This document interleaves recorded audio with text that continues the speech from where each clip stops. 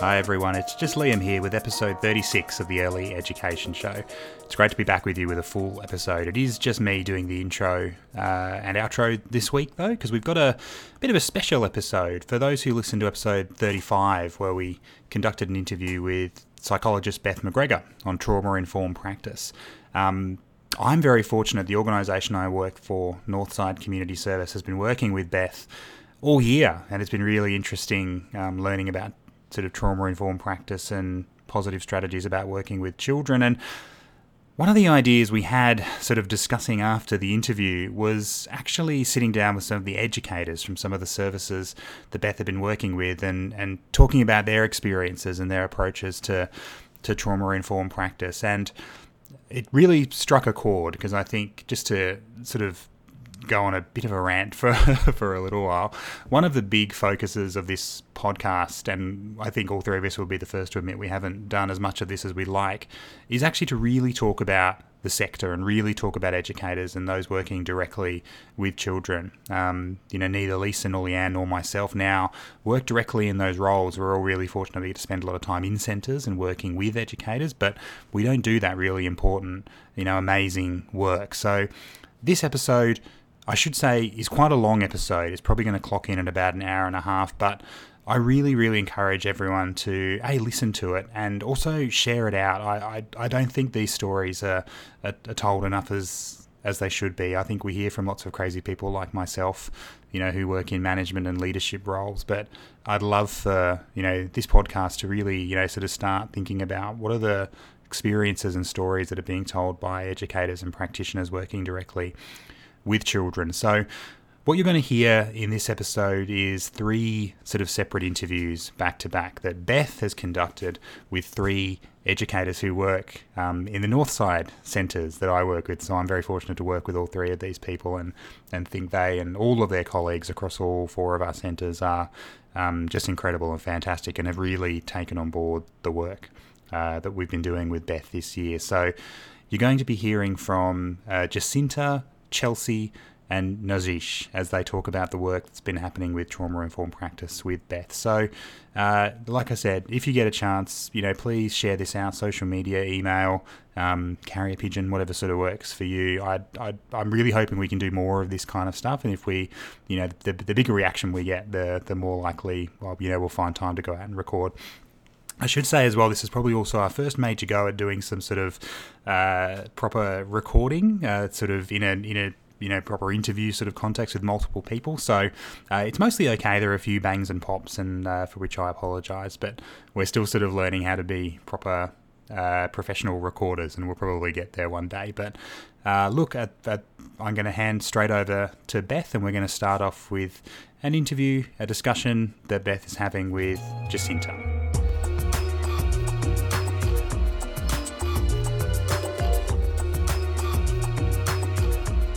Jacinta, thank you. Thank you for being here with me today. I really, really appreciate the time you've taken to share your story of Mandy with me and with the listeners. So thank you. Would you want to just introduce yourself for the listeners? Yeah, my name is Jacinta. I work in a centre around Canberra, and I actually am a room leader in a preschool room. Fantastic. And how we met was I was doing some work with your centre, yep. And I had the opportunity to meet with you about a little girl who we will call Mandy, obviously not her real name, and we thought it'd be just great to be able to share her story and to share your story of working with her. Yeah, sounds good. So tell me a little bit about Mandy. Well, I met her when I was working in the toddler room. Mm-hmm. So she was around maybe 2.5 kind of age, mm-hmm. and I've kind of had her since my time being in that centre. Mm-hmm. So I'd got a little bit of background history about her.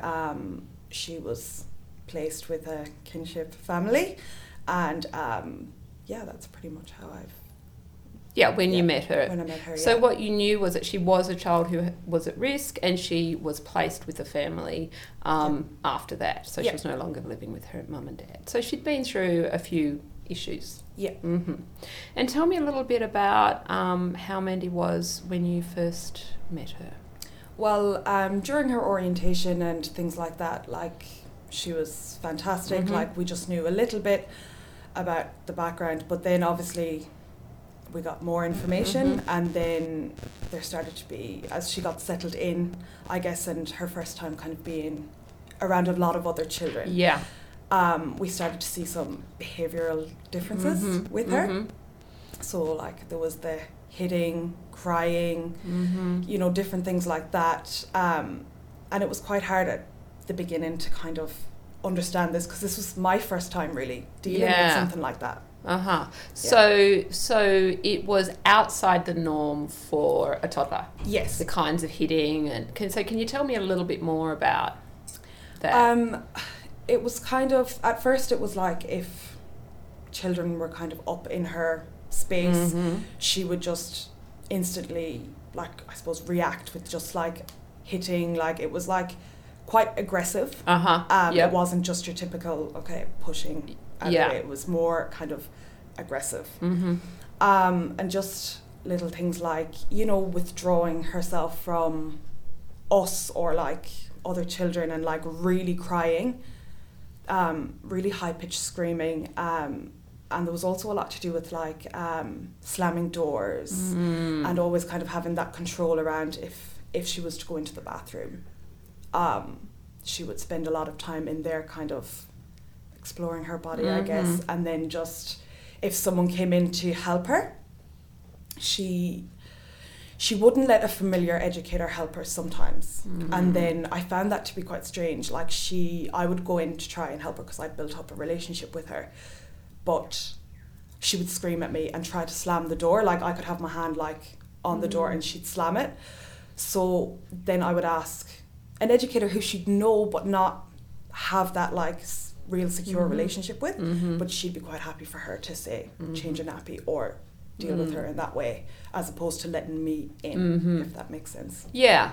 And I guess what I'm really hearing is that there was a constellation of behaviours which were unusual, a bit unpredictable, and hard to make sense of. Like, exactly, how do I make sense of this behaviour? Okay. And there was an element of control in that, her needing to have some control over who was doing what. Absolutely. Big element of that. She just liked, you know, it took her a while to kind of, I suppose, build the trust with us. Yeah, of course it which did. Then I thought when she had that, it was strange that she couldn't tolerate me being there when she was like needing a nappy changed or you know, needing some help on the toilet or anything like that. She just couldn't tolerate certain people. And obviously, knowing her background, we tried to make her as comfortable as we could by, you know, would you like so and so to do it, or would you like me to help you with that? And I didn't want to kind of push her further. If she wasn't comfortable with me, I wasn't going to force it, because to respect her. I didn't know how she would react to that. So she was a bit unpredictable as well in that. Okay. All right, so I might come back to that in a little minute, but what I'd like to do now is just fast forward to when you and I met. And you were in the preschool room with Mandy at that point, and you asked to speak to me to tell me some of the things that was going on with her at that point and some of the struggles that you and the team were having. Can you tell us a bit about that? It was pretty much, it had progressively got worse, like the aggressiveness, you know, she would go and sit in the corner and she would scream, cry, spit, hit. And like it was with educators and it was also with children, but it started to kind of spiral because we were getting complaints from other families that were like, oh, Mandy has hit and my child has told me that.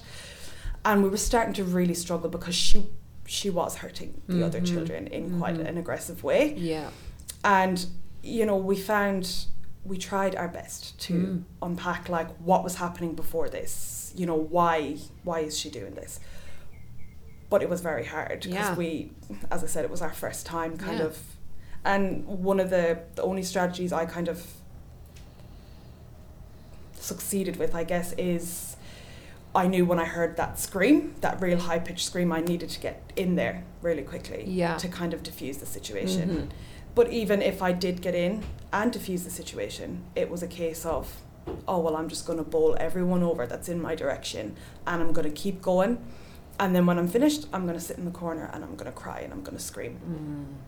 So you were no doubt feeling rather overwhelmed, I'm guessing, because you felt that you had no predictable way of supporting her and no predictable way of getting in prior to these challenging behaviours to prevent them from occurring. Yeah, absolutely. And so may I just ask, because I know a lot of educators will be listening and this will be familiar for a lot of educators, how was it for you and your team? How did it feel? There were a lot of frustrations. Like when you don't know how to kind of deal with something like this, and like you understand that obviously there's a reason behind it, but when you're kind of in there and you're stuck in a rut, you don't know. You get overwhelmed, you get frustrated. Of course. And I think a lot of my frustrations as well was the fact that because this was happening with her, a lot of my focus was going on her. Yeah. And other educators backed off and didn't know how to deal with it. So I was kind of always left to deal with it. Yeah. And then other children didn't get my attention. Yeah. And it all just kind of builds up on you, and it's really hard. Yeah. It's really, really hard. Yeah. And a lot of the educators that I speak to who are in this kind of situation often feel pretty helpless and sometimes even a little bit hopeless, kind of like, well, what else? You know, I'm trying everything. I've done everything. What else can I possibly be trying? Yeah. Okay, so then we had our first meeting, and I do remember from that it was quite similar in terms of trying to make sense of these behaviours that were a bit bewildering and hard to make sense of. Absolutely. And we had a long talk about that. May I ask, what do you remember from that first conversation that we had? I remember, I can't remember if this was our first or second conversation, but one thing that I really do remember is, I remember I spoke to you about how we were doing like our late snacks, and another educator left the room, and then at the same time I got up and I was just going to wash the plate, something that was completely normal, like, and all of a sudden there was like an outburst from Mandy, just bang, bang, bang, bang. Pushing other children over. Pushing other children, hitting everything. So I was like, what is going on? Like, all I've done is got up and walked over to the bench. Yeah. And then when I spoke to you about that, it made a lot of sense. Like, taking into account her background, you made, one person left the room, didn't communicate to her or any of the other children where we're going, and then I just got up all of a sudden, and she had been sitting beside me. So then it kind of made sense. It was like, oh, both of us shut up, out. And nobody actually communicated with her what was happening. I remember that part of the conversation too. And what I remember doing a lot with you was trying to guess what was she communicating with her behaviour. And it took some time, right? Sometimes take half an hour, 45 minutes to try and really get to the bottom of it. And so I remember trying to unpack this with you, trying to make sense of what was going on for her, coming from the point of view that we do, that all behaviour is meaningful, and for children who've experienced Mandy's kind of background, she's trying to communicate something about her needs. And I remember I guessed with you at that point, I wonder if she felt abandoned. Yes. Do you remember that? Yeah, that was it was kind of like a light bulb, wasn't it? It's like, oh yes, that makes sense. It does, right? You see, that we can imagine someone with Mandy's background having a hypersensitivity to abandonment or to not knowing where the adult is.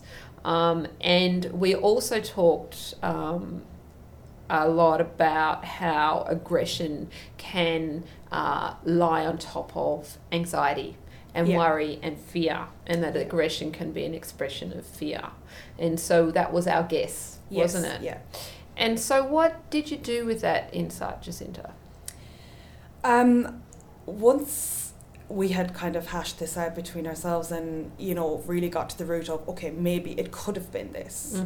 While I was very mindful, I went back and I spoke to the rest of the educators in my room, and I was like, it's just something we can try, and, just really communicate all the time, even if it's just as simple as, I'm just going over here to get a book off the shelf. Just saying that, not making a big deal of it, just communicating. Mandy, I'm just going to get this book off the shelf. And that actually made a huge difference because the behaviour, like it obviously didn't all go away or anything, but like it reduced because she knew, I guess, that we were available still, just because we weren't in her space, but we were still available, and she knew where we were going, opposed to just getting up and doing something and then she's like, where is she gone? Yeah. So we talk a lot about, for children who have experienced trauma, well, for all children need it, but particularly children who experience trauma, high levels of predictability, don't we? Yeah. Yeah, how important having a predictable environment is, because life's often been very unpredictable. And so the more we can create predictability, the more secure and safe they feel, and the more safe they feel, the less aggressive they need to be. Yeah. Yeah. And so one way to build predictability is to do exactly as you and the team took on, is to describe what you're doing or what you're about to do in real time to the child, so that you become very predictable. Yeah. And what do you think, why do you think then that Mandy's outburst reduced as a result of that? Do you feel that she was feeling more secure, or what do you think was happening for her? I think, it was feeling secure, and also I remembered now that you mentioned, you know, like with the play spaces, having, okay, I'm going to be at the cubby house and you're going to be at the sandpit, and being down on her level as well, and just being there, like saying, oh, I'm just going to be over at the sandpit, I'm here if you need me to talk to. And it was having everyone down and available, and she knew she could go from A to B and still come back.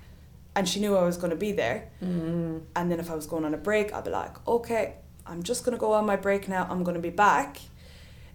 And now that wasn't always smooth sailing. It took a while. But with kind of consistently telling her, okay, I'm going on my break now, but I'm going to be back in 15 minutes. It went down. Yeah. Like her clinginess towards me, because she knew, okay, she is coming back, and I still have my other educators to go to. Great. Okay, so there's two things in that. So one is we're talking about making yourself more predictable, but the second is making yourself more available, so that she knew how to find you. Yes. So we talk a lot about that, don't we? You know, that the child knows how to find, because often in a room, particularly, you know, preschool, you know, big yard, lots of kids running around, you feel a moment of panic, something happens, you're not feeling right, you look up, where's the educator? And if you don't know where the educator is, your 3 or 4 year old mind's going to go, what's my best solution is to push someone or yell or scream or whatever it is. That's the best solution I can come up with in my little mind. But I don't have to come up with that solution. If there's an educator right there and I need them, then I can go straight in, but I have to know how to find them. So you've made yourselves more available, which once again we see reduces her anxiety. Because, you know, all children feel anxious about knowing where's the adult who's looking after me, but children who've had difficulties early in life feel extra anxious and need extra reassurance. And so you were speaking then about play spaces, which is a concept developed by Robin Dolby, which I have shared with you. Could you speak a little bit about what you mean by play spaces?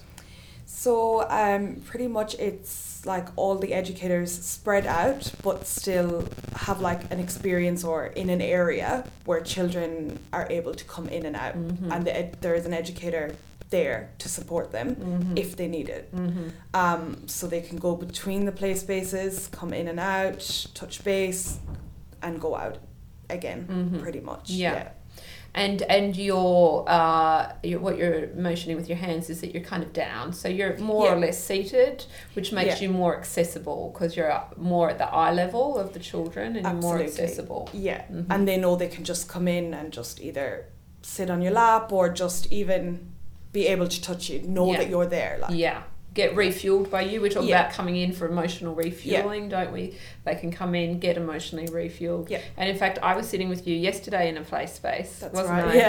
And it was fantastic because I just said to you, you had one little girl was just playing with your hair behind you. You had one child sitting in your lap. You had another on, I think there were 3 or 4. There was at least 3. There was, And I said, how fantastic. These children can just be here and they don't have to show any big behaviours to try and get your attention because you're so easy to find. And then there was a little boy who was just a couple of metres away who had a issue with a car, I seem to recall, and he could just come in so quickly, get his emotional refueling, get his comfort.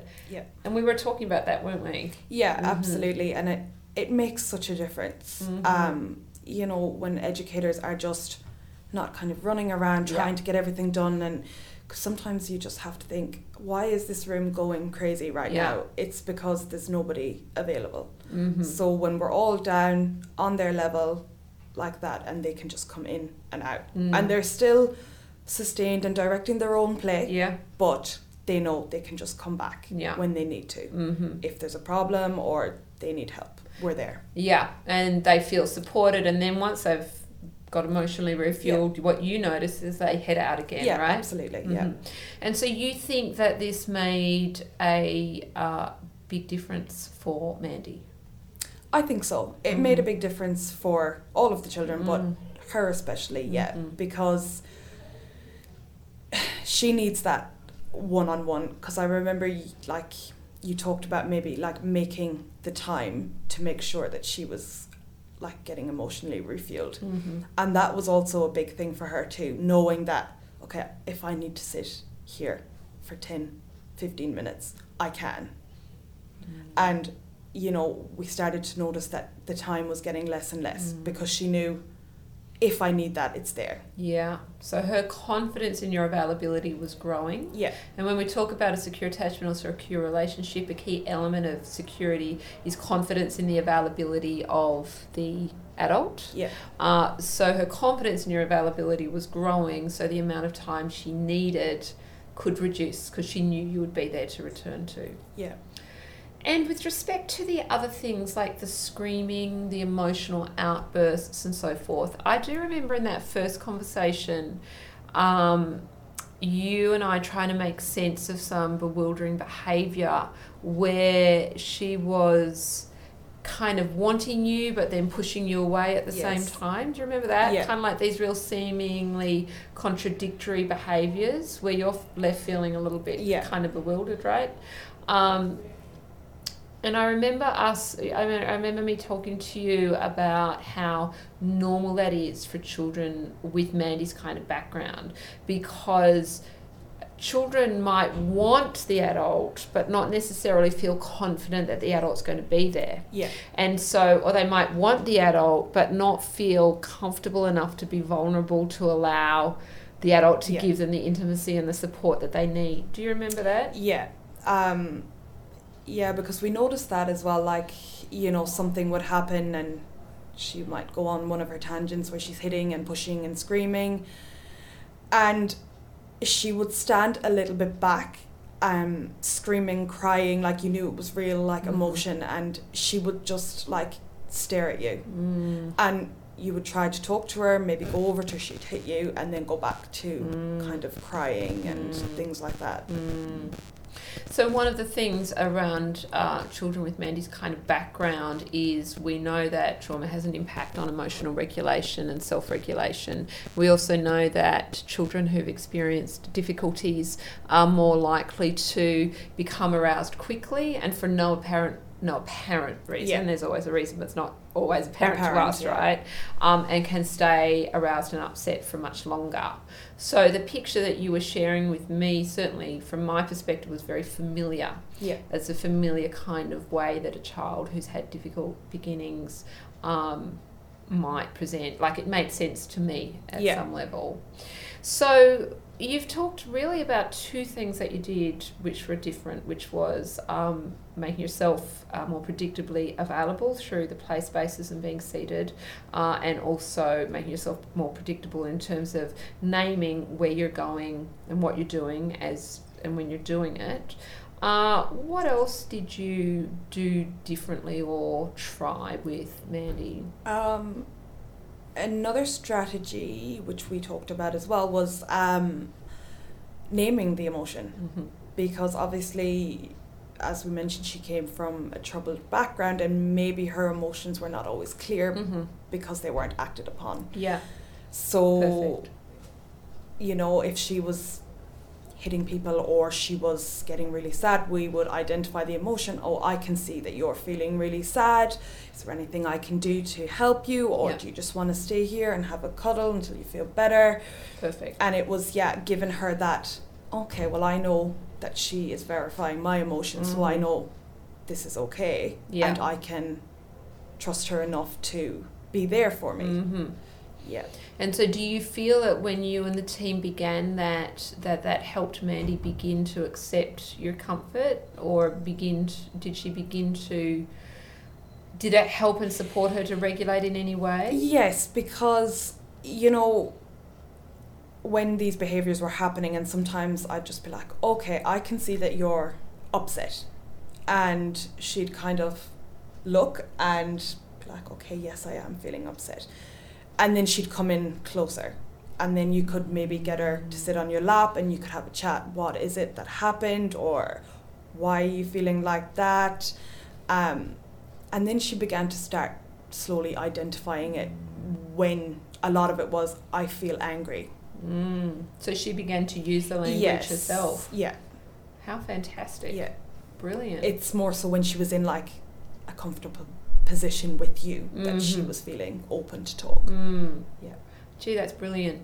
So the reason we talk about that strategy, and that's for all children, of course, not just children with Mandy's background, but the reason it's particularly important for children with Mandy's background is Maria Arts, who is the founder of the Mate Meo program. She talks about, and I just love this language, she talks about how children have to register what they feel before they can regulate what they feel. And for children who've got troubled backgrounds, I mean, can you imagine just having a massive tsunami of feelings in your body and your heart pumping and whatever's going on, and tears coming to your eyes, whatever it is, this massive tsunami of feelings, but having no idea what it is, no language for it. No, I mean, it's pretty scary. The feeling itself can become pretty scary, right? Definitely. So by you bringing language to it consistently, and I'm sure it wasn't a one-off, right, Jacinta, but consistently for Mandy, then she can begin to register, oh, I've got this feeling. But when you can register it, then you can co-regulate, or you can begin to allow someone to help you regulate that feeling. And over time, what that does is that builds the capacity for self-regulation, because the child can begin to register what's going on for them and not all of a sudden be overwhelmed by it. Yeah. And it's such a profoundly important skill to be able to bring language to what you are feeling. Now that she can do that, I mean, that's a very, very crucial life skill that you have taught her. And within her interactions also, like after consistently doing this over a period of time, we noticed a change in her behaviour towards other children also. Like before, if someone came up in her space and like maybe snatched a toy or something, it would be a reaction with bang, like hit them, or, do something along those lines. But as she started to get more confident within understanding her feelings, she would be like, she'd stop, she'd think, she would verbalise, oh, I was playing with that first, and not necessarily react with hitting unless that child was persistently so that was like one big change for her, and she felt comfortable enough to come to an educator and let them know what was happening, as opposed to so her growing capacity for self-regulation facilitated her having more positive, because we know that social domain was very, very, very tricky for her, but facilitated some more positive social connections. Because, so when we understand another child coming up into Mandy's face, the pushing or the banging or the hitting is an anxiety reaction. I don't know what you're about to do, so the best thing I can possibly manage is just to push you out of the way. It's not feeling safe, so it makes sense to push someone away when you don't feel safe. But you are more likely to feel safe when you have more capacity for self-regulation, and also when you know that there's an educator right over there in that corner who you can go to at any point. Yeah, exactly. Fantastic. So was there anything else that you tried with Mandy that was useful? Well, as she began to like understand all this, and like our team all started to work together to get on board with this, like she started to build those relationships with the other educators, which was a real win for her, because you know, she knew that, okay, I don't just have to rely on her for the support, I can go to everyone else. So after that then we noticed that she started going into the other preschool room. So we've got two preschool rooms, so she started to go into the other one, and it was again like a sense of control for her. She knew, oh, do you want to come in here? That's fine, you're welcome in here. Then she could also go next door. And then, you know, we gave her the option of, did she want to move next door? And she started to get involved with the other children, the older children, and again that was giving her even more language to deal with her everyday interactions. And she began to feel more confident within both areas, so she knew she could come in and out between the two rooms and still be accepted in each room. Fantastic. So yeah, she's come a long way. So describe Mandy to me now, Jacinta. She gets involved with other children. She's started to build up some really strong relationships which she had struggled with in the toddler room. She's able to initiate these conversations with other children, and if she feels rejected by them, it's not such a like huge deal to her now. It's, you know, she'll come and she'll communicate this with us, oh, he doesn't want to be my friend, or things like that. She's not just reacting with, you know, hitting or being aggressive to try and get that interaction happening. So she's got a lot more language to describe what her needs are and describe what her worries are. So there's less need for her behaviourally to express herself, because she can express herself now by using language, which is a real credit to you, and I'm sure to her family that's been, I'm sure, doing a lot of work with her around that. Tell me more about it. She's having a lot of social success. And her time with educators has gotten less and less. She doesn't feel the need to come to us as often because she's quite confident in her own abilities to go and know at the end of the day there's still somebody there. So she's come on amazingly well. She really has. I mean, I saw her yesterday when I came to visit you, and she's just so settled and calm, you know, and we saw her concentrating and doing an activity together with some other children, and she tolerated other children getting into her space. I think she even tolerated another child by taking a crayon off her, but there was a real sense of cooperation, and there was a real sense of her being able to delight in the activity that she was doing and enjoy life. Definitely, and as I said, she can come in between the two rooms, and because she's made like some good relationships in each room, she's comfortable to come in and invite the other children into her play. And we went from like having to spend a long time settling her and trying to, you know, avoid the hitting and the pushing and everything, to not even noticing she was there because she was so sustained. Like, obviously we knew she was there, but, you know, she was just coming every now and again to like refuel and then go back out again, and just coming to us with problems like, oh, he's not my friend, or he doesn't want to be my friend, which is a big thing for her, considering she did not feel comfortable before doing this, and she would just react with the aggressive behaviours. So she has acquired an extraordinary number of skills in, how many months has it been? 4? 4 or 5. 5 at the outside? Yeah.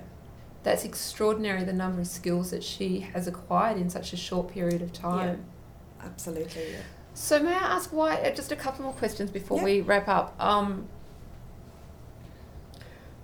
How do you think her success with her peers socially has emerged? Like, how is it that what you've been doing by making yourself available, giving a language for her feelings, being more predictable, really seeking to understand her and all of those things that you described, why do you think that's translated into real social gains for her? I think because she's got the secure base with us, that she feels comfortable enough to go out, initiate these interactions, and if they don't work out, she can come back in, talk it over with us, and then she knows that we're there to assist her and support her, and then that's given her then the confidence in herself to be like, okay, well, I know I'm okay and I can go to my educator if I need, but I've got friends here who I can interact with as well. Yeah, that's amazing. So she's been able to go out, make those social forays, have some success, have some challenges, but she's felt your support at every step of the way. Yeah.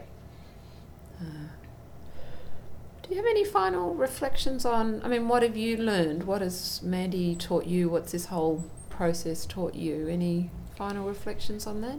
I think it's showed me how important it is to be emotionally available. I know we can all get really flustered and like get really caught up, but it's very important that we are available and that this behaviour is not always just what it seems to be. Oh, she's just hitting him for no reason. It's not no reason, and when you actually like try to break it down, it starts to make a lot more sense. And giving them the words and the ability to be able to communicate what they're feeling. It's made a huge difference because they're like, okay, yes, I am feeling upset, and yes, this is a big deal, and yes, she knows that I'm upset, and I think that's given them the capacity to regulate then, and they know if I actually need words to use in my interactions, I can go and I'm still going to be supported, and then I can go back and continue. Yeah, that's a really beautiful insight, Jacinta, and I think a lot of educators listening to this would really resonate with what you're talking about with respect to those behaviours. They're just hitting for no reason, or they're just, because the behaviour is bewildering. It is hard to make sense of, right? But what you now see from your own experience is that behaviour is always meaningful, is always an attempt to communicate something. And that's our job as the bigger, stronger, wiser, kind adult to attempt to figure it out. And sometimes we couldn't always figure it out, could we? No. Sometimes we'd be like, well, maybe she's trying to communicate this, maybe she's trying to communicate that. What was happening for her? What was happening beforehand? We had to do a lot of thinking. Absolutely. But I think now that the incredible transformation you've seen in Mandy's well-being and the skills that she's developed as a result of you and the team really committing to being emotionally available, and the transformation in her behaviour as a result of that is further evidence of behaviour being meaningful.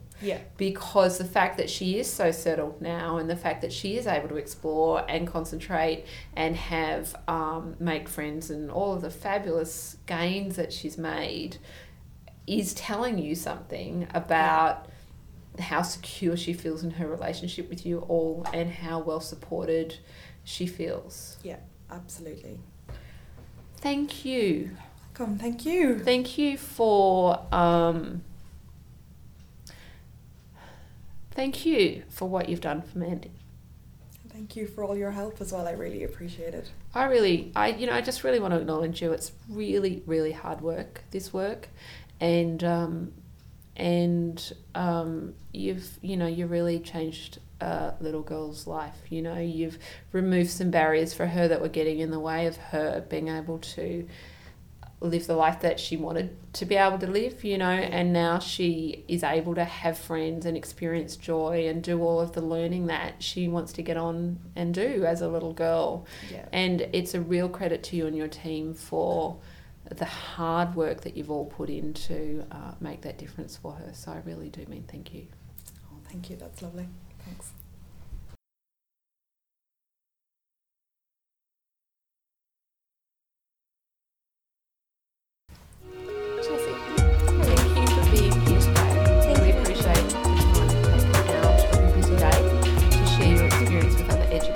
I know they will appreciate what you have to say, hear your story. Do you want to just introduce yourself? Thank you, Beth.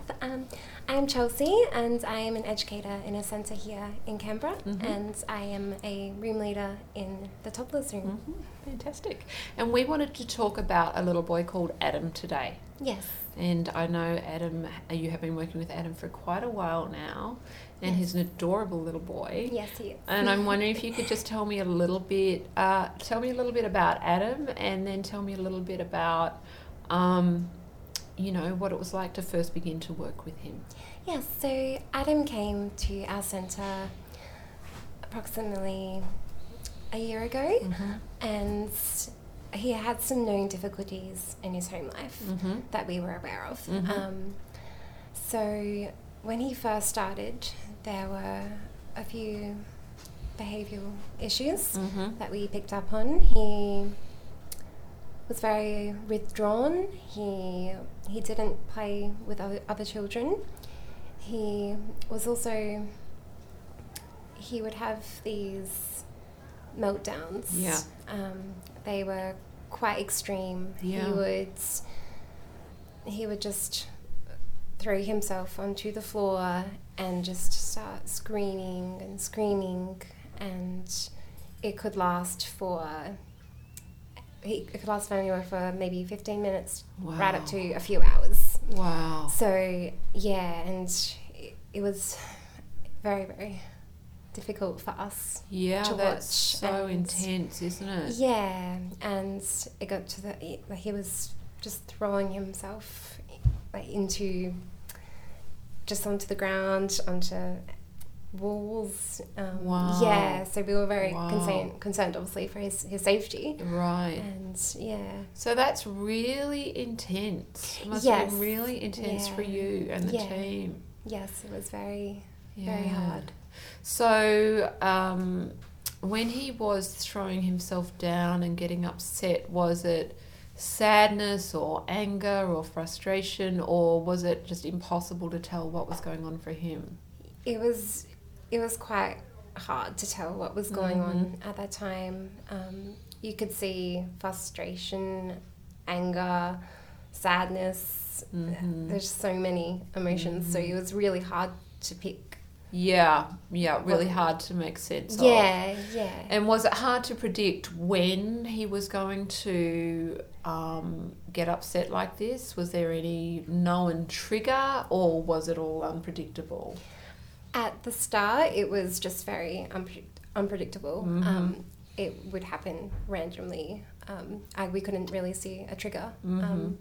But the more that we got to know him and build up that relationships, we could try and see those cues. So you began to get a sense of what was just before it was about to happen? Or? Yes, yeah. And so I can't remember the language you used. Was it meltdown or upset? What was it? Meltdown. Yeah. It's quite a good catch-all, isn't it? So apart from these meltdowns, these big, how frequently were they happening? At least every day that he was coming to the centre, and it could happen multiple times in the day. Right, okay. I guess it just depended what kind of day he was having. Yeah. And aside from that, what were some of the other difficulties that he was having?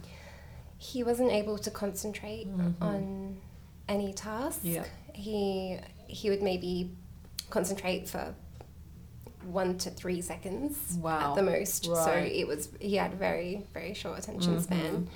He was also hurting educators, so not so much other children, but the educators. So pulling their hair, hitting them, scratching, and it wasn't necessarily in that time that he was having those meltdowns. It could just be randomly as well. And that was a bit unpredictable as well. Yes.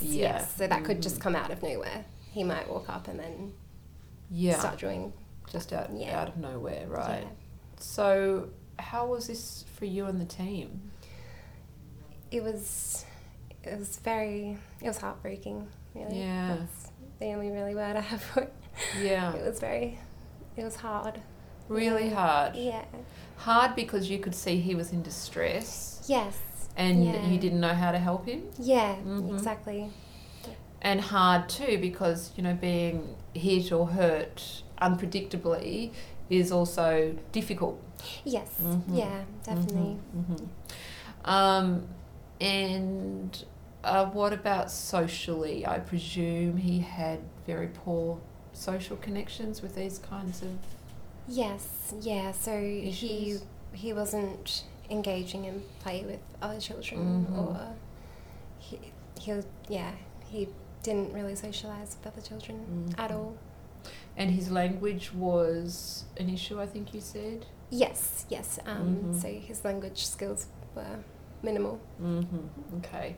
So what you're describing, I think, when we started working together, you know, I think what I said to you was that this is a very typical presentation for a child who's had some significant difficulties, Yes. and that we do know that children who have these kinds of significant difficulties, their social skills can definitely be affected. Yes. Language can be affected. Yeah.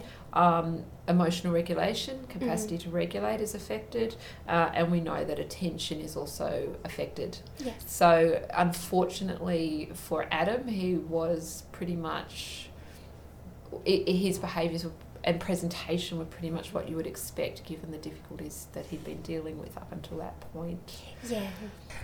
Okay, so then how did you begin to help Adam? So I started to, when he was having these meltdowns, I'd just sit with him. Mm-hmm. I just let him know that I was there, Mm-hmm. and he would, even if I walked away, he would come closer to me, because and then it would still carry on, but he knew that I was there for him.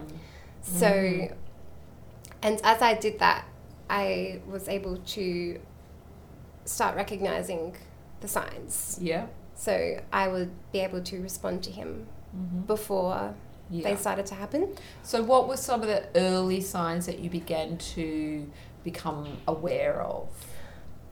I could see just in his facial expressions, they just started to change. He started to look a bit lost. Yeah. A bit, yeah. Anxious maybe? Anxious, and he would start, another one was he just maybe start looking for me, and like, where are you? I think, Yeah. And,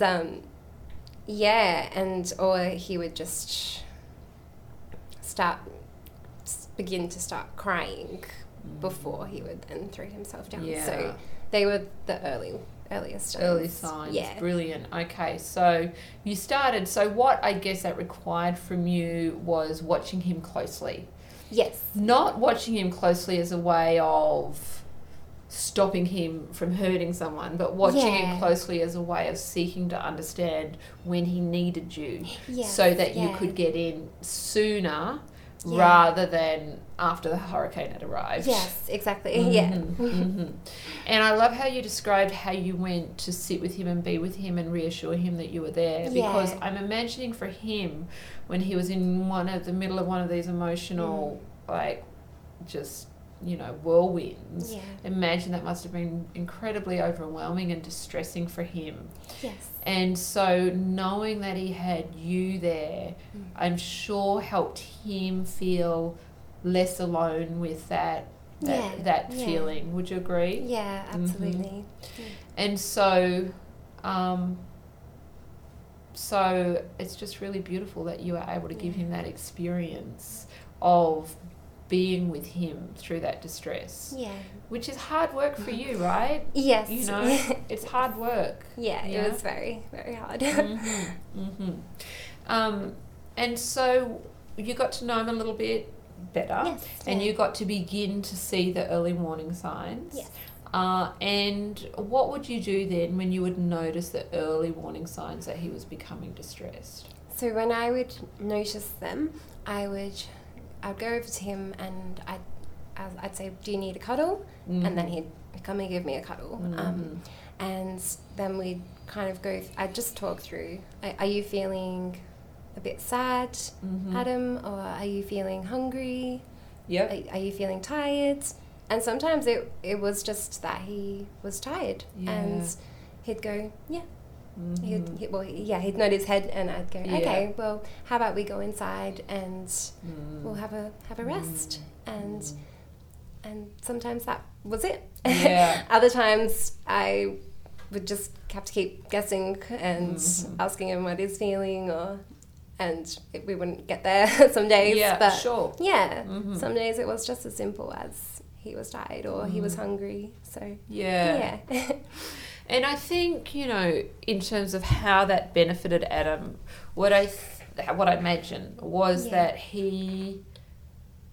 it built his security in his relationship with you, because he had the experience of you imagining what was happening for him internally. Yes. Yeah? So, I mean, getting to what it is, you know, it's great, is it tiredness or hunger, whatever, like, it's great to get to that.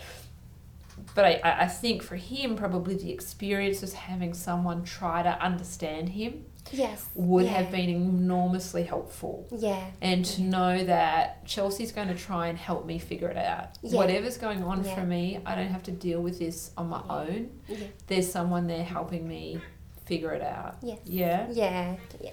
And sometimes, sometimes, like you were saying, just a cuddle's sufficient. Yeah. You know? Yeah. I mean, I don't know about you, but sometimes I get upset. I'm not quite exactly sure why, but just knowing that a cuddle or a kind word or something's enough to kind of help recalibrate. Yeah. So what did you notice then? You began to notice the early warning signs. You started getting in. You started offering comfort, which is perfect. And what did you notice over time with Adam? So he started to, I guess, well, the meltdowns were less frequent, and he started to feel safe and secure, and and he was able to then go and learn and play, and he started to engage with other children as well. So. Yeah, he's quite a different little boy now, isn't he? Yeah, yes. So tell me about the changes that you've seen in his attention. Yes, so his attention, he's now able to focus on a task for quite a long period of time. And it's a massive difference from when I first met him, going from just a few seconds to right up to 10 minutes now. He'll sit there and he'll be focused on a task. So it is a massive difference. It must be so satisfying for you. Yes, it is. And I think one thing that has helped as well is something that you've mentioned to us is the noticing. So talking through with Adam what he is doing. Yeah. And I think that's really, really helped his attention. Brilliant. So explain that a little bit more. Yes. What is it that you're doing specifically? Maybe give some examples. Yeah. So if he's sitting there building a tower, I will talk him through the actions that he's doing. Yeah. Oh, I see you're putting the red block on top of the blue block, Adam. And and he's able to concentrate more, and it supports him to sustain his attention, doesn't it? Yeah. And I know I noticed you doing that when I was with you recently, that he I think he pulled a basket off a bench or something. Yeah. And he emptied the basket and climbed in the basket, something like that. Yes, yeah. And you described it. You did such a beautiful job. You said, "Oh, you've got the basket, Adam, and now you're climbing in the basket." Something like that, right? It was just beautiful. I mean, it's such a simple technique, right? Yes, it's so simple, describing what children are doing as they're doing it in a way which is non-judgmental, non-evaluative, just simply describing, communicates to children, I'm with you, I see you, I'm here in the present moment with you. Yeah. Right? Is that how it feels for you? Definitely, absolutely. And you can see it just on his face. Like, I remember that moment when he was actually in the basket, and then he just looked at me like, oh, yeah. He did. She knows, yeah. He looked at you and he said basket, actually, I remember. Yeah, yes, that's right. And he did, because you see that very simple technique of describing what children are doing as they're doing it, communicates that you're present, and then the child feels seen. Yes. And also, we also talked about the language that it exposes children to. Yes. And he said basket, whereas, you know, another educator might have said, oh, why did you do that, Adam? Yeah. You know, which is, you know, probably what children like Adam hear a lot, unfortunately. Yeah. And he learns nothing from that. Yes. But describing it gives him a sense of someone is here with me in the moment. So it builds security, but you're also saying, and this is certainly why we talked about it, builds his capacity. Like, and we talked about it might even just be for 2 seconds. Yeah. You know, like extends his capacity to pay attention to what it is that he's doing and what it is that he's engaged in. Yeah. Yeah. And have you noticed that when you're describing, you're putting the blue block on the red block or whatever it is, have you noticed, or is that your view, that it does support his attention? Absolutely. Yes, I've definitely noticed. So when I first started doing that, it wasn't very long that he would concentrate, but it seemed to be a little bit more each time. Yeah. So, yeah. To grow gradually. Yeah. How fantastic. Yeah. And how fantastic for him. Yes. Yes. So how would you describe Adam now? And how long have you been working with him? About a year, is it? Yeah, so I've been working with him for about a year. So over the past 5 months, he's honestly completely changed. He's happy. He's learning. He's exploring. He feels safe. He does. And secure, and he knows that we are there for him when he doesn't know what he's feeling. Yeah. And so you've made yourself really available for him, and I think you know, your reflection on him feeling safe, I think that's absolutely spot on, Chelsea. And when we connect attention and the lack of safety, you know, children who have experienced difficulties often are hyper aroused or hyper vigilant or very tense often, and it's hard to sustain your attention when you're not feeling safe and secure, right? Same for us, right? And so the more you build his safety and his security through your gorgeous emotional availability and offering him connections and your kindness and your presence and your persistence and your consistency, he feels safer, and there's a correlation with his increasing capacity to concentrate. And one of the things I have noticed with him, and I've reflected on this with you, is how he will use you, to use the circle security language or attachment language, he will use you as a safe haven to return to and a secure base from which to explore. And he comes in for emotional refueling with you sometimes every other minute, doesn't he? Yeah? He comes in, sits on your lap, has a little bit of refueling, and then he heads off again. But he's able to use his relationship with you now to head out and do the exploring. Whereas before there was no coming in per se, was there? No. And like you said, now it's just happening all the time. Like, it may just be even like a few seconds. He does. He just really feels so safe and secure with you. And if we contrast what's happening now with respect to how he's using his relationship with you to what was happening earlier, you know, we could say that he had no confidence that anybody in this room would be there for him. And he had all these big needs, but he didn't know how to express his needs and bring his needs directly to you. Right? So he had to go and throw himself against the wall or throw himself down or pull your hair, unfortunately. You know, he had to do those things because he had no way of directly expressing what his needs were. would you agree that that would be a way to think about what was happening for him back then? Yes, absolutely. Yeah. And now he does? Yeah. So is there anything else, Chelsea, from our work together or anything else that you would reflect on that you've done to support Adam? So something that I did was create a little safe place for him. Yeah. So it's just like a little quiet corner with cushions and books, and he uses that corner now as a place to go when he is feeling tired or upset. And yeah, that corner has been amazing. Yeah. It's really, really helped him. And he will just go and sit down and read a book when he starts to feel upset or frustrated or tired.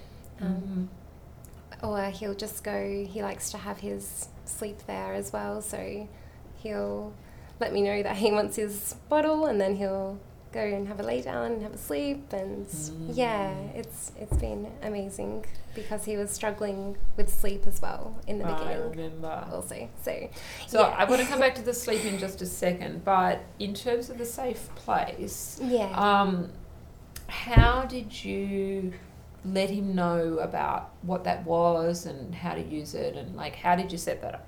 Yeah, so I just, when he was having his meltdowns, I would take him to that area and I would just sit there, and he'd maybe just throw himself on the pillows, and at least that was, a safer place for him to do that. So and we'd just sit there, or we'd read books together as well, and it just kind of took off from there.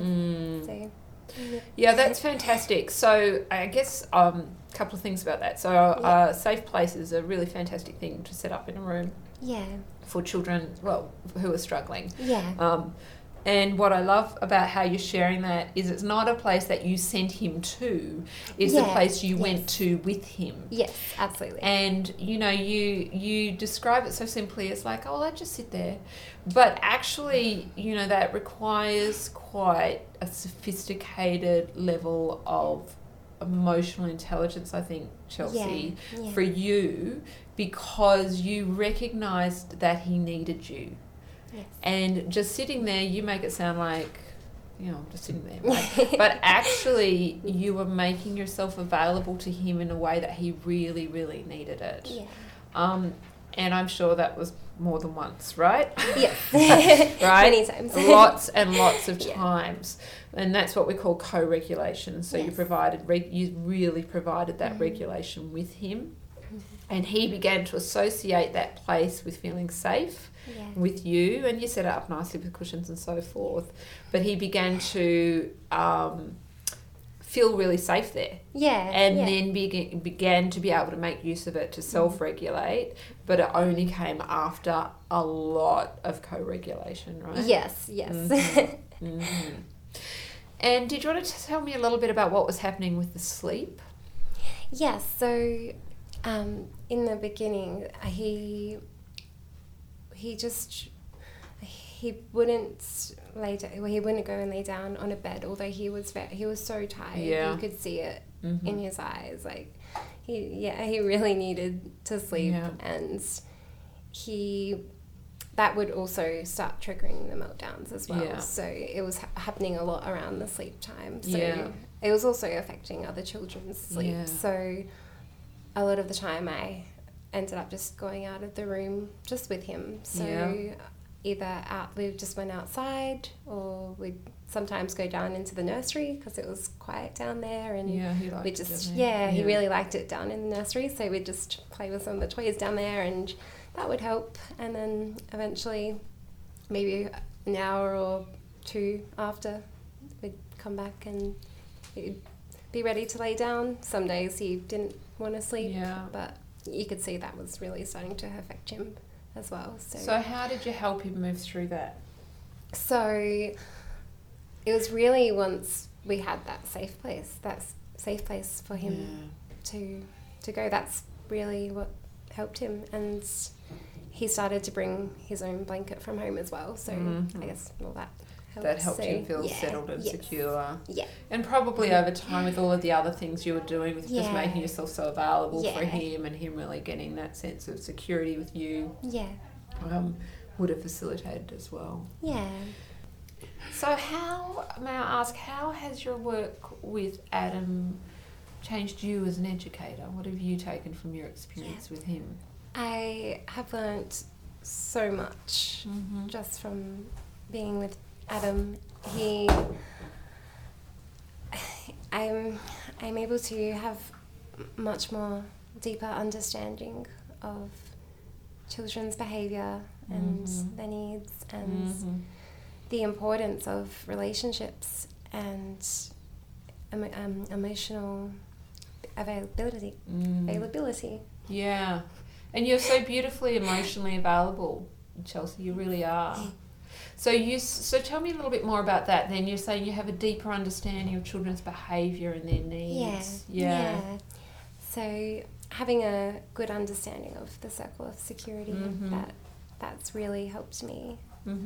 And now I can see it every day with Adam. So that's what we're talking about, the circle of security. We're talking about him coming in to use you as a safe haven to return to, and a secure base to explore. And you see him being able to, what we call being on the circle, use you as a safe base, a secure haven and safe base. Yes.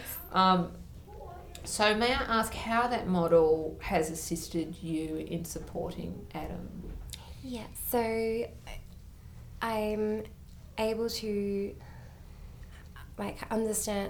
understand where he is on the circle. So I can see when he's coming up to me, he runs up to me with his hands up in the air. Yeah. And he's actually saying cuddle now. Yeah. He goes cuddle.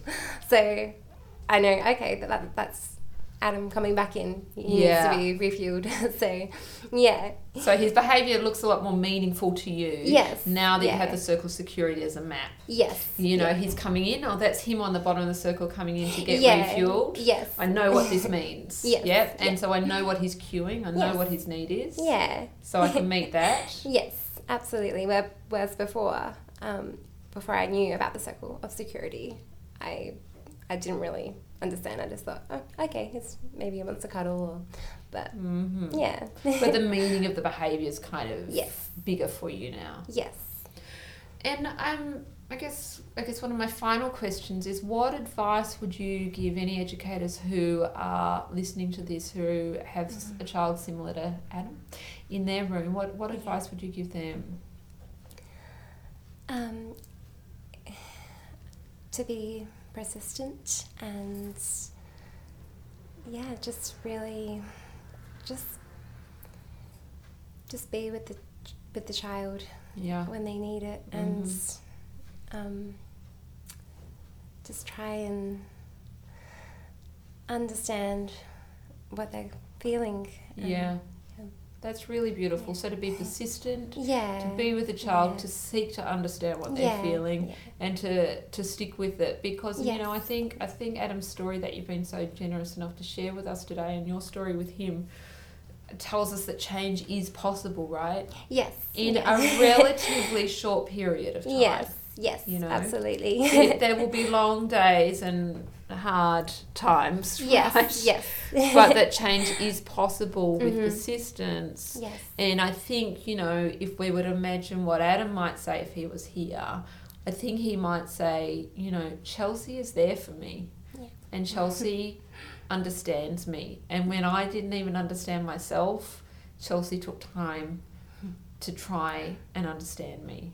And she took time to connect with me, and she cared about me. And I know I'm valuable, and I know I'm worthwhile, and I know I'm important because of the time Chelsea's taken with me.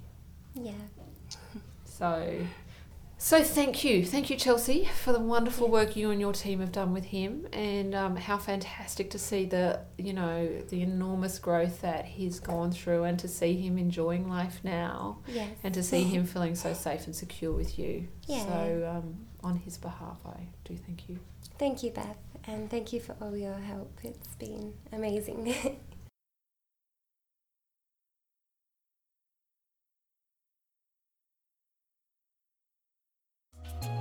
Hi Nazish. Hi Beth. We might start by you introducing yourself. My name is Nazish. I'm working as an early childhood teacher in Canberra, and I'm enjoying my work, whatever I'm doing with the children.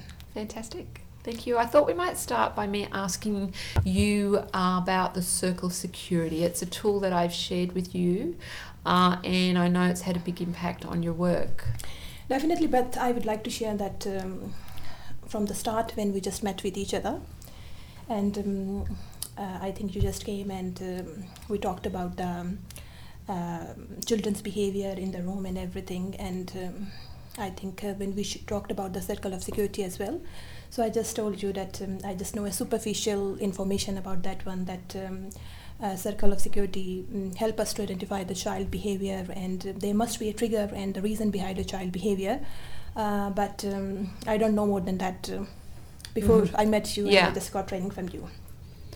So the journey just started from here, and I think then we have a training on the weekend. And I have some few observations of the children about the children's behavior as well. So I thought this is the best time for me to learn about the children's emotion when I have a mentor available for me to guide me each and every step. And parents have some concerns about the children's behavior at home as well. So I just took it on board, and then we just started from here. And then the Circle of Security helped me. I think it's changed my approach towards the early childhood teacher working with the children. That's pretty big. Yes, it changed. I haven't seen early childhood in that scenario before, after your training with the things I have learned. So it helped me to identify the feelings and emotion of the children's. And before that, I believe that if the children, you look after them, you give them a rest, you attention them, you give them a cuddles, they will be automatically connecting with you. Yeah. But I know that when we met, there's a child, we had talked about that one, Harry, where she said that he belongs to a good family, he doesn't have any health issues, but still here there's some changes in his behavior, some So we have implemented the Circle of Security, and that was fabulous. It's just changed overall the child's behavior as well. As an early childhood educator, it helped me to identify throughout the day different moments and the episodes where I can read the child's feelings and emotions, and gave me the strategies when I have to go into the circle, when I have to go out from the circle, when I have to help him, when I have to support him, and when I have to celebrate his success with me. Yeah. So that's changed my approach totally as an early childhood teacher. That's pretty exciting. I feel very excited as well, because when I see those children, to be honest, changing their behavior. Yeah. So it for the child, it's very good as well. They get independent. They understand that somebody is here to help me. Somebody is here to read me. And as a teacher, it gives me a different sort of feeling that I am contributing something in his life that's really good for him, for his emotional and social development. And Circle of Security gave me an impression that child's every learning is based on his social and emotional learning. If you build it strong, it's definitely you can build all the learnings on the top of that. Yeah, exactly right. Where do I even begin with that? Let me start with the Circle of Security for people who aren't familiar with it. Yeah. Yes. So the Circle of Security is a tool that was developed by a team of therapists in the United States close to 20 years ago now, and it is a map to help us understand children's needs, isn't it? Yeah. Yes. So anyone who's listening who's not familiar with it can certainly just Google it and it'll come up. So it's a map to help us read and understand children's needs. And one of the things that I'm hearing you took from that is that children's primary need is to be in a relationship with an adult who's bigger, stronger, wiser and kind. Definitely. And one of the things that I'm also hearing you took from it is that children need someone to return to when they're feeling stressed or upset or overwhelmed. Definitely. And that your job, in addition to your programming and teaching and so forth, your job is to welcome them, help them make sense of their feelings, and offer comfort if they're distressed. Definitely, yes. But one of the things about the circle is that it teaches us that all behaviour is meaningful, and I think that's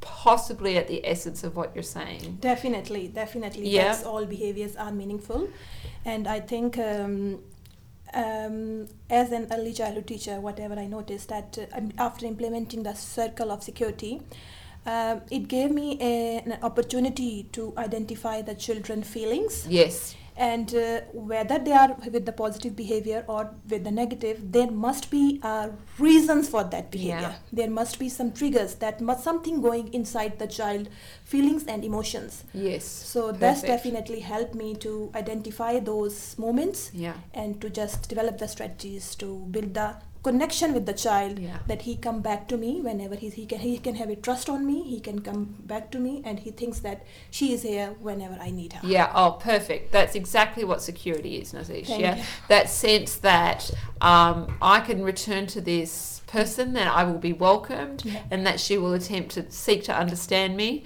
and that she'll be there if I need her. Definitely. That's security, right? Definitely. And the other thing that build security, which is what you're really describing in detail, is an adult who is thinking as the child's behaving, what is this child telling me? What is this behaviour telling me? So it sounds to me like what you're doing now is you're not trying to manage behaviour, you're trying to understand behaviour. Definitely. Is that the difference? That's what I'm doing. Understand the behavior, because I think that circle of security gives me an idea that understanding comes first, and then you can manage the behaviors. Perfect. Yes. Perfect. So this idea gave me circle of security that's helped me to identify the triggers or the reasons for this behavior for a child, and then after developing strategies to deal with that behavior. So perhaps you could give an example. Yes, definitely. There's one child in my care, Harry, and I know then when we started there that he was just playing with the children, and you know that in 5 minutes he broke 2 glasses. He picked up the one glass, throw it away. Just after some time he picked another glass and throw it away. Yes. Even his parents were around him. Yes. You noticed that parents were around him. You were here and I was there as well. So I remember that you asked me a question that Nazish, why he is doing so. So I told you, Beth, I can't understand. He belongs to a very good family. Yes. Mom and dad are very loving and very caring. He's the very healthy lunch boxes. And the mom and dad are very sportive for us. Grandma and grandpa, he works around such a good family. So, means there are the most of the reasons where the child has some health issue. He comes from emergency background or something like. I said, but for this case, I can't identify that one. Maybe he's like that. Then you told me, no, Nazish, he is not like he is, as his parents and as adult, you are unable to build a connection with him, to understand his emotional needs, to understand his psychological needs. And that's why when he thinks nobody is getting this one, he just throws it away, and he just try to show you that you are not understanding me and what I am looking for. So that was our journey started with this circle of security training. And after that, every morning when he comes, he cries. He has been around 8 or 9 months, he's crying. Mom and he just cries for half an hour. He doesn't share anything with anyone. He just snatch it. Even if somebody is drinking water, he just tries to get that water from the mouth as well. That I need to drink that water. Yeah, and there means he doesn't sit in a group time. He has a very short attention span. And he doesn't talk too much. I remember. And Harry's about 4, is that right? Yes, he is 4. And so I think that this is the reason you suggested me that to build an emotional and psychological connection with that. That's right. That's what he's lacking for, and that's what you need to do as an educator. That's exactly right. And then after that, after your training, I just got so many strategies. So many strategies. I made some safe places for him. I made some play spaces for him. When he comes in the morning, I just greets him more attentively. Yeah. So, and then when he was playing around, he doesn't talk too much. I try to go inside his feeling and, okay, you want to play this block, you want me to give you this spike, and then he responds me, and whatever he likes, he just nods his head like that. He nods his head because he wasn't talking much at all. He doesn't talk too much. And after doing all this thing, Beth, I have seen a big difference. That first of all, not only me, his parents, and all the educators in the centers. Yeah. Why Isan is changing a lot. Why Harry is changing a lot. He has changed a lot. Every morning he comes, he just come and he hold my leg and say me hi. I have been noticing from last 3 weeks. He comes and says me hi. When he felt emotionally and socially competent and strong, I see a big improvement in his language. Yeah, massive. He started communicating with me. He just used his words. Two words sentence he mostly uses with me nowadays. And he comes with a big smile. He's getting socially competent. He's playing with other children. He is playing with other children now. And he is sharing his idea. Just one example I shared with you, that one day he forgot to bring his lunchbox. And I said, okay, Harry, would you like to make a sandwich for you? He's told me, no, call mummy, call nanny. Yeah. No lunchbox. Yeah. So this was such a big achievement I have seen in his personality that day. Yeah. I was touched the way he talked to me, and suddenly he spoke to me. Yeah. No, so I went with him. I said, let's go together, and then call his mummy, and then said what that would. So he started sharing his ideas in a group time with me. He raised his hand up. He talks to me, and with sharing and turn taking, if I talk to him once, all right, it's his turn now. You're gonna get your turn after 5 minutes. He responds me straight away. He responds me straight away. So this really, everything which I am looking for, and the parents even felt, and they gave me a very good feedback that he's settling down so well in the room. He doesn't cry anymore, and he comes home, he talks about you and the center and everything. So that's totally changed. Fantastic, Nazish, fantastic. So let's unpack this a little bit. Yes, so essentially, he was a child who, I know occasionally he would do things which some people might call misbehaviour, Definitely. like throwing the glass on the ground or pushing a toy over. He would do things which people might call difficult behaviour. Definitely. Yeah. That was a challenging behaviour before, to be honest. That was. Yeah. And it wasn't the screaming or the punching or that, but it was these kind of real random things that you told him not to do that he'd do, or that, and we did, I did suggest that it was about him feeling disconnected, didn't I? Definitely. Yeah. That's what you suggested me. And then you took on, credit Definitely, to you, yeah. you took on, okay, how do I build a connection with this boy? Yeah. And you did everything you could to build a connection with him. Definitely. Spent slower time when he was there in the morning, more eye contact, more language, and when he was engaging in behaviours that were not so positive, you sought to understand what was going on for him. You went and offered connection. Yes. Yeah. Is that a good summary of what you were doing with him? Definitely, that was exactly somebody that what I am doing. And he was actually looking to build a connection with an adult, and that was the missing thing in his life. So as an early childhood teacher, implementing the circle of security and taking all the ideas from you, it really helped me to build a connection with him. And to understand his psychological and emotional needs. Yes. And I think it was too effective that before that we were trying different ways. But it just worked within a week or two, because you visited me after a couple of weeks as well. I remember, You remember that day? And that's the day he just getting socially competent, comes happily, shares his idea.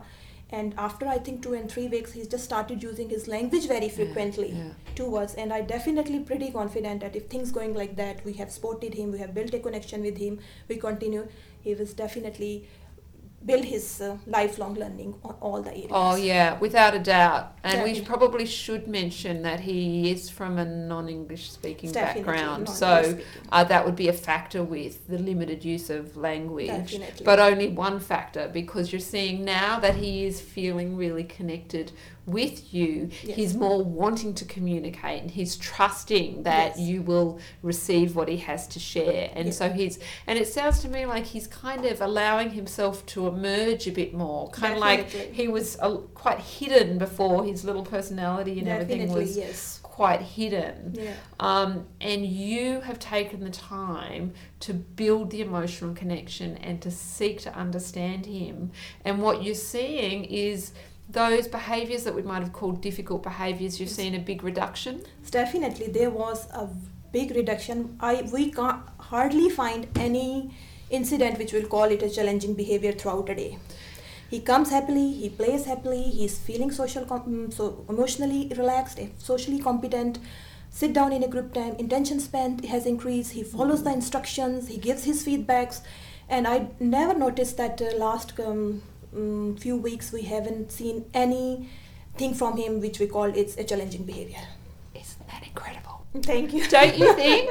It's very incredible. Like if someone had told you that 6 months ago, what would you have said? No way. No way, right? That's why I was telling you that my approach to the childcare has early childhood is totally changed. I never think like that, which your training helped me to think in that perspective. And it's so satisfying for me to hear that, Nazish, because, you know, I talk a lot in my training, as you know, about all behaviour as a form of communication. I talk about how when children feel secure, children are more cooperative. Yes. I talk about when children feel secure, their social skills with other children expands, their language improves. I talk about the power of connection, the importance of it. But what I love is that you're able to share this fantastic example with Harry, and I know other children, of where you're seeing it. It's kind of like, it's not just some idea that we discussed in training. This is your lived experience. It's not something that you can, you know, it's like, it's something that you will know forever now, is that children's behaviour can be transformed through relationship. Definitely. I do the environment and the relationships and the connected relationships. Exactly. Definitely, I think will change everything in the child's life in a positive, his learning, exactly, his everything. Yes. Yeah, you've seen the learning now that Harry can engage in because he's feeling connected with you. Yes. Because he's feeling secure, he doesn't have to go around now pushing over things to try and get attention or breaking things because he's not feeling included in a group. You know, one thing I would like to share that we are just playing outside. He was in the other corner, I was in the other corner. I was in the circle, I was on the other side. If he wants something from that, instead of snatching it or crying, he just came, he held my hand and asked me to go along with him. I went along with him, and on the other side of the I want this. So this is the connection that he just found me on the other side of the yard, and he took me over the other side of the yard, and then we spoke about this thing, and then we shared among, and he was so happy that he found me, even I was away from the circle as well. Yeah, that's amazing. That's really wonderful. And it's a credit to you, Nazish, because what he's learned through your relationship with him is that it's safe to ask for help. Yes. I can express a need, and Nazish will take my needs seriously. Definitely. So the kids who engage in the snatching or the pushing or this, that, the other, in some instances don't feel safe or secure enough to ask for the help that they need. Definitely. But now that you've created for him that security, he knows he can ask for what he wants. He knows that you won't reject him for asking what he wants, and he feels safe enough to do that. That's amazing. And so then we can see the translation to his social skills. I saw him having a fantastic game with some kids the other day. You can see that the smile on his face, the whole joy. Day. Before that, he was feeling isolated. He was just randomly wanders around where I am. Yeah, I am. I found him totally lost. Yeah. And I can't identify the trigger or the reasons for that behavior. I said, everything is positive. He is everything, loving family, no health issues, stable family background. Everything is so good. Parents are nice, very sportive. What's the problem with this child? And I am very thankful to you that you gave me the opportunity to identify that there must be something beyond this, which as an early childhood teacher, I need to look towards them. Yeah. And that's only changed, that's I'm telling you again and again, that's changed my approach. Now I can easily identify throughout a day. Yeah. I can easily, there might be small moments, what the child, I have given you another example, I would like to share that one as well. There were the two preschoolers, Adam and Bassett, they were praying together. So what happened that we did a necklace making activity in the morning. So after that I went off the floor, and then I came back after a couple of hours. So I have noticed that a toddler from the toddler room, a girl she has a necklace on, and the preschooler just quickly comes after 5 minutes and look at her necklace very closely.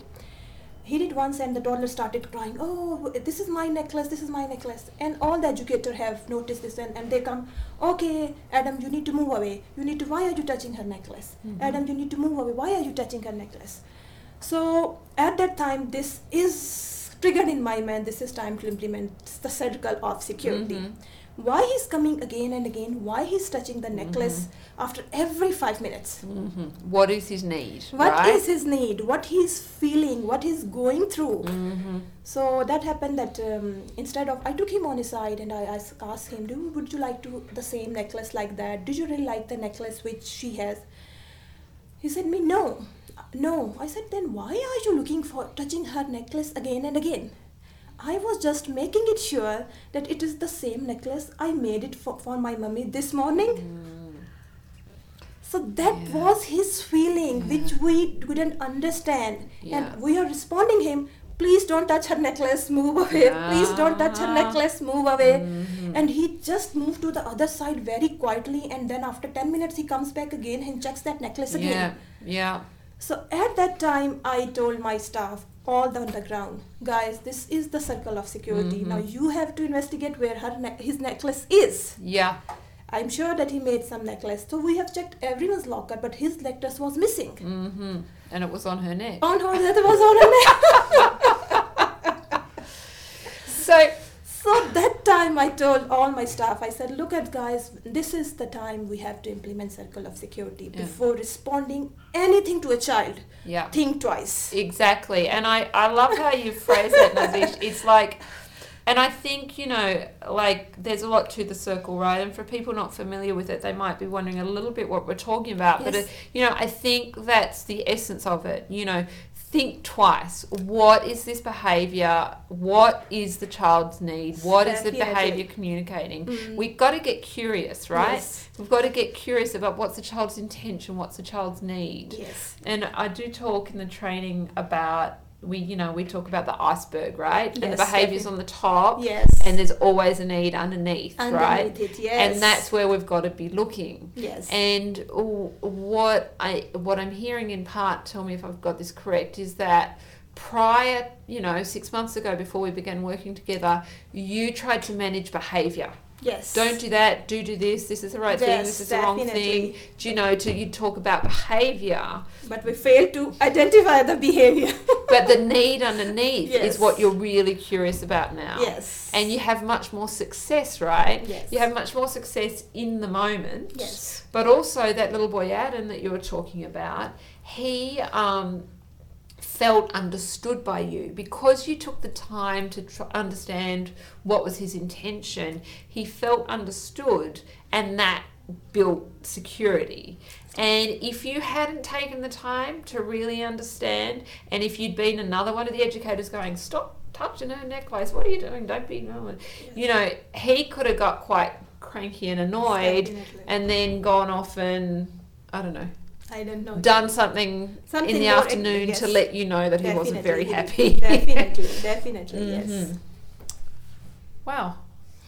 So that's pretty exciting. I think now we are all, as a team, and we are all looking for identify those moments when identify the child needs, child feelings, making him mentally and socially available, building a connection with the child, and supporting him through the circle, unite the safe haven. Come to us, we will understand your needs, we will understand your feelings, we will respond to, and we will try to make sure that we will definitely do something which can make you emotionally and psychologically comfortable in the environment. And I guess one last thing I want to ask you about, Nazish, is I know you've done some brilliant programming around feeling with your preschoolers. Did you want to perhaps say a little bit about that and the impact it's had for your preschoolers? Definitely, Beth. I think when I came to know that I'm working with you and there will be a lot of good ideas, especially after first training, I said that we're going to work for a certain period of time. So I took it to very strongly as a team. So I said this is the best time to learn the child's psychological and emotional developments.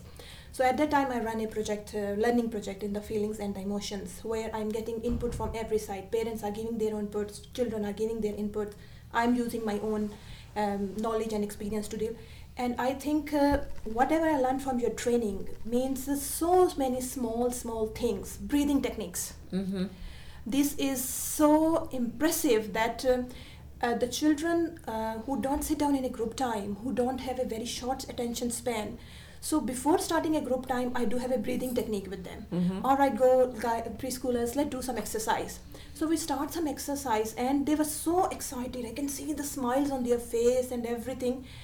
And after that, when I started group time, they were so focused. Because you'd done some breathing with them to Yes. help them ground. Yeah. They were so focused. They're desperate to share their thoughts with me. Before that, I just asked them, okay, where are you? They raised their hands so desperately that, listen, we want to talk to you. We want to talk to you. So every hands up in a group time. Mm-hmm. So that very little thing about introducing some breathing before group time Yes. helped really build concentration and attention. Definitely. This is one of the small thing. And I think feeling and I just embedded all the knowledge I got from your training in my feelings and emotion projects. Yeah. And what I did that I taught them different techniques when they are angry, when they are sad, when they are happy, how to deal the strategies which you have mentioned in the training, empathy, sympathy, and going into the circle, going out of.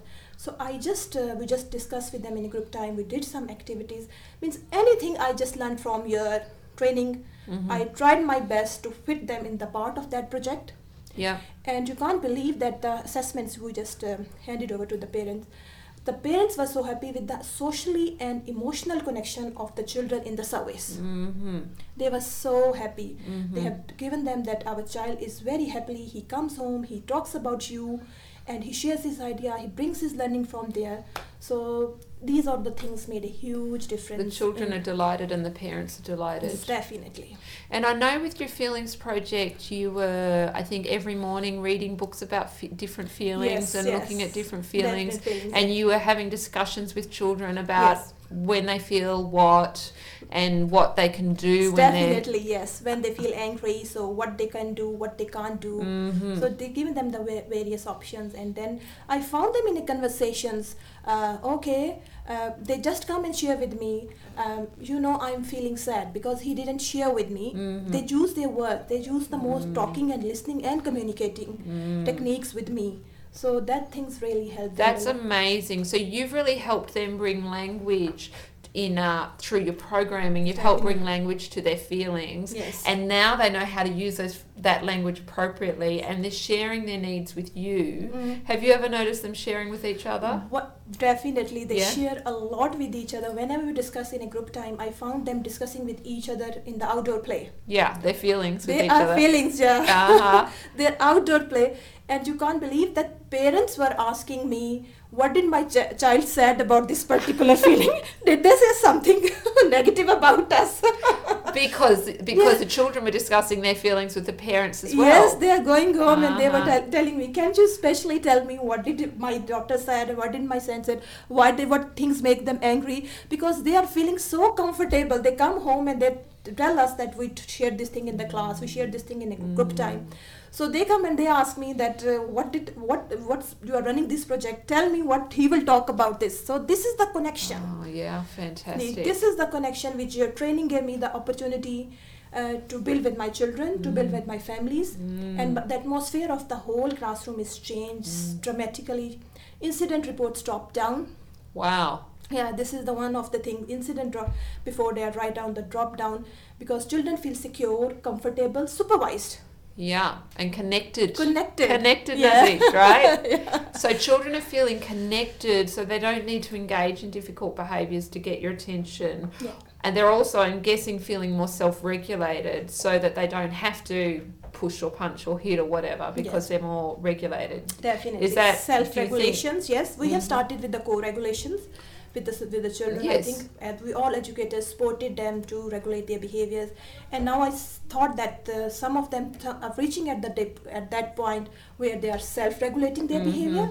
I have noticed that means they sort out their issues among themselves. They don't come back to us. Okay, sharing is caring. This is a good idea. We need to share. Okay, you can have it for 5 minutes. I will take it back after some time. So the children, you're finding the children are more socially competent with each other. Definitely. And they have more capacity to share, tolerate, waiting. Definitely. I'm talking to you about Harry. Before that, he snatches everything. Yes. So now he learns the skill of turn taking Yeah. and sharing. So if he wants something in the other children's hands, so what he does that he waits. He waits for his turn. And then other children understand that he might. So after 5 or 10 minutes, I literally notice that they share with each other. Because I'm just looking out of the circle. I'm just looking and observing them, what they are doing. So this is a very good... That's incredible, Nazish. What do you think has helped them? You know, so part of it is your work around feelings has helped them regulate and communicate about their feelings to each other. Part of it is making sure that you and your team are present and available, so they know you're there if they want to find you. Part of it's been about really seeking to understand them. Is there anything else you would say that you think is how you and the team have helped them develop these newfound social skills? How have they emerged? I think as an educator, when I think that the child is showing and developing some interest in particular skill, and he is feeling himself socially and psychological comfortable. So what would we do that we just engage in one-to-one conversation with him. So some of the children are just learning their new words, so we just engage in conversation with them. We just give them different options and choices. So definitely then they choose one, and that builds their self-esteem and confidence, and somebody is around them. So once they have chosen, then we start just planning further according to that, what they are looking for. So basically you've made yourself more available and present, and you're watching if they're struggling a little bit, you step in, you assist, you offer solutions, strategies, choices. When they have achieved something, we celebrate with them. When they need a sport, we give them an extra hand. When they are upset or unsettled, we make them sure that we are available to them. We can talk to them, we can identify the reason of their attitudes and behaviors. Oh, Nazish, it's always such a pleasure to talk to you. Thank you so much, Beth.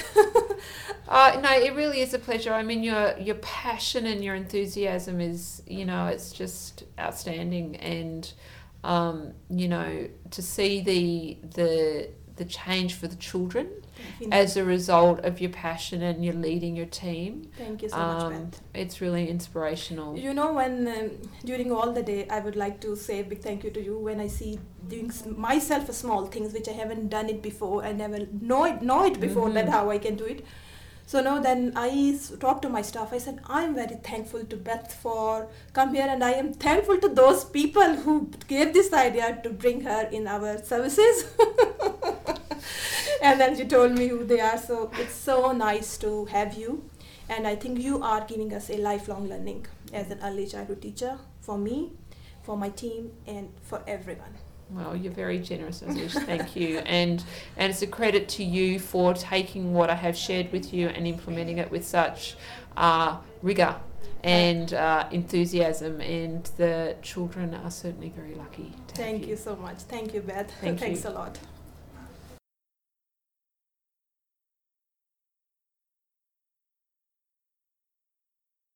So that's it for episode 36. I really hope you enjoyed it. And on behalf of Leanne, Lisa and the show, I'd like to thank not just Beth for, once again giving up some of her time to have discussed these issues and have them recorded and put out on the podcast. She's been really valuable, both for me working in the Northside, but also just, generous with her time for the podcast. So thank you, Beth. But, particularly the most thanks go to Jacinta, Chelsea, and Nazish for sharing their stories as educators and talking about the children and the work they've done. It's really, amazing of them to take time off and sort of come in and do extra time after doing all that work and then talking about it for about half an hour each. I'm really, really grateful to them. So, as we said, if this is something you've enjoyed and listened to, thanks for sticking with it. But please share it out. We'd love to hear from people what they thought about these sort of stories of practice. I'd love to do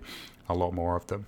But we'll do the usual wrap-up, and we're hopeful that next week we'll be back to our sort of normal format with Lisa, Leanne and I droning on and on about policy, politics and young children. But we hope you've enjoyed the last few weeks of sort of slightly different episodes.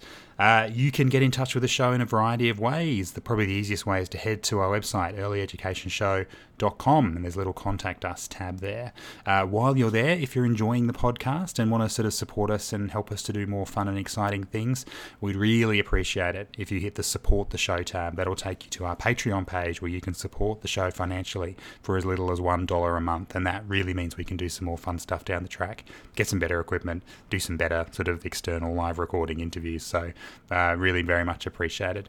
You can find the show on Facebook and Twitter as well. The handle on both of those is @earlyedushow.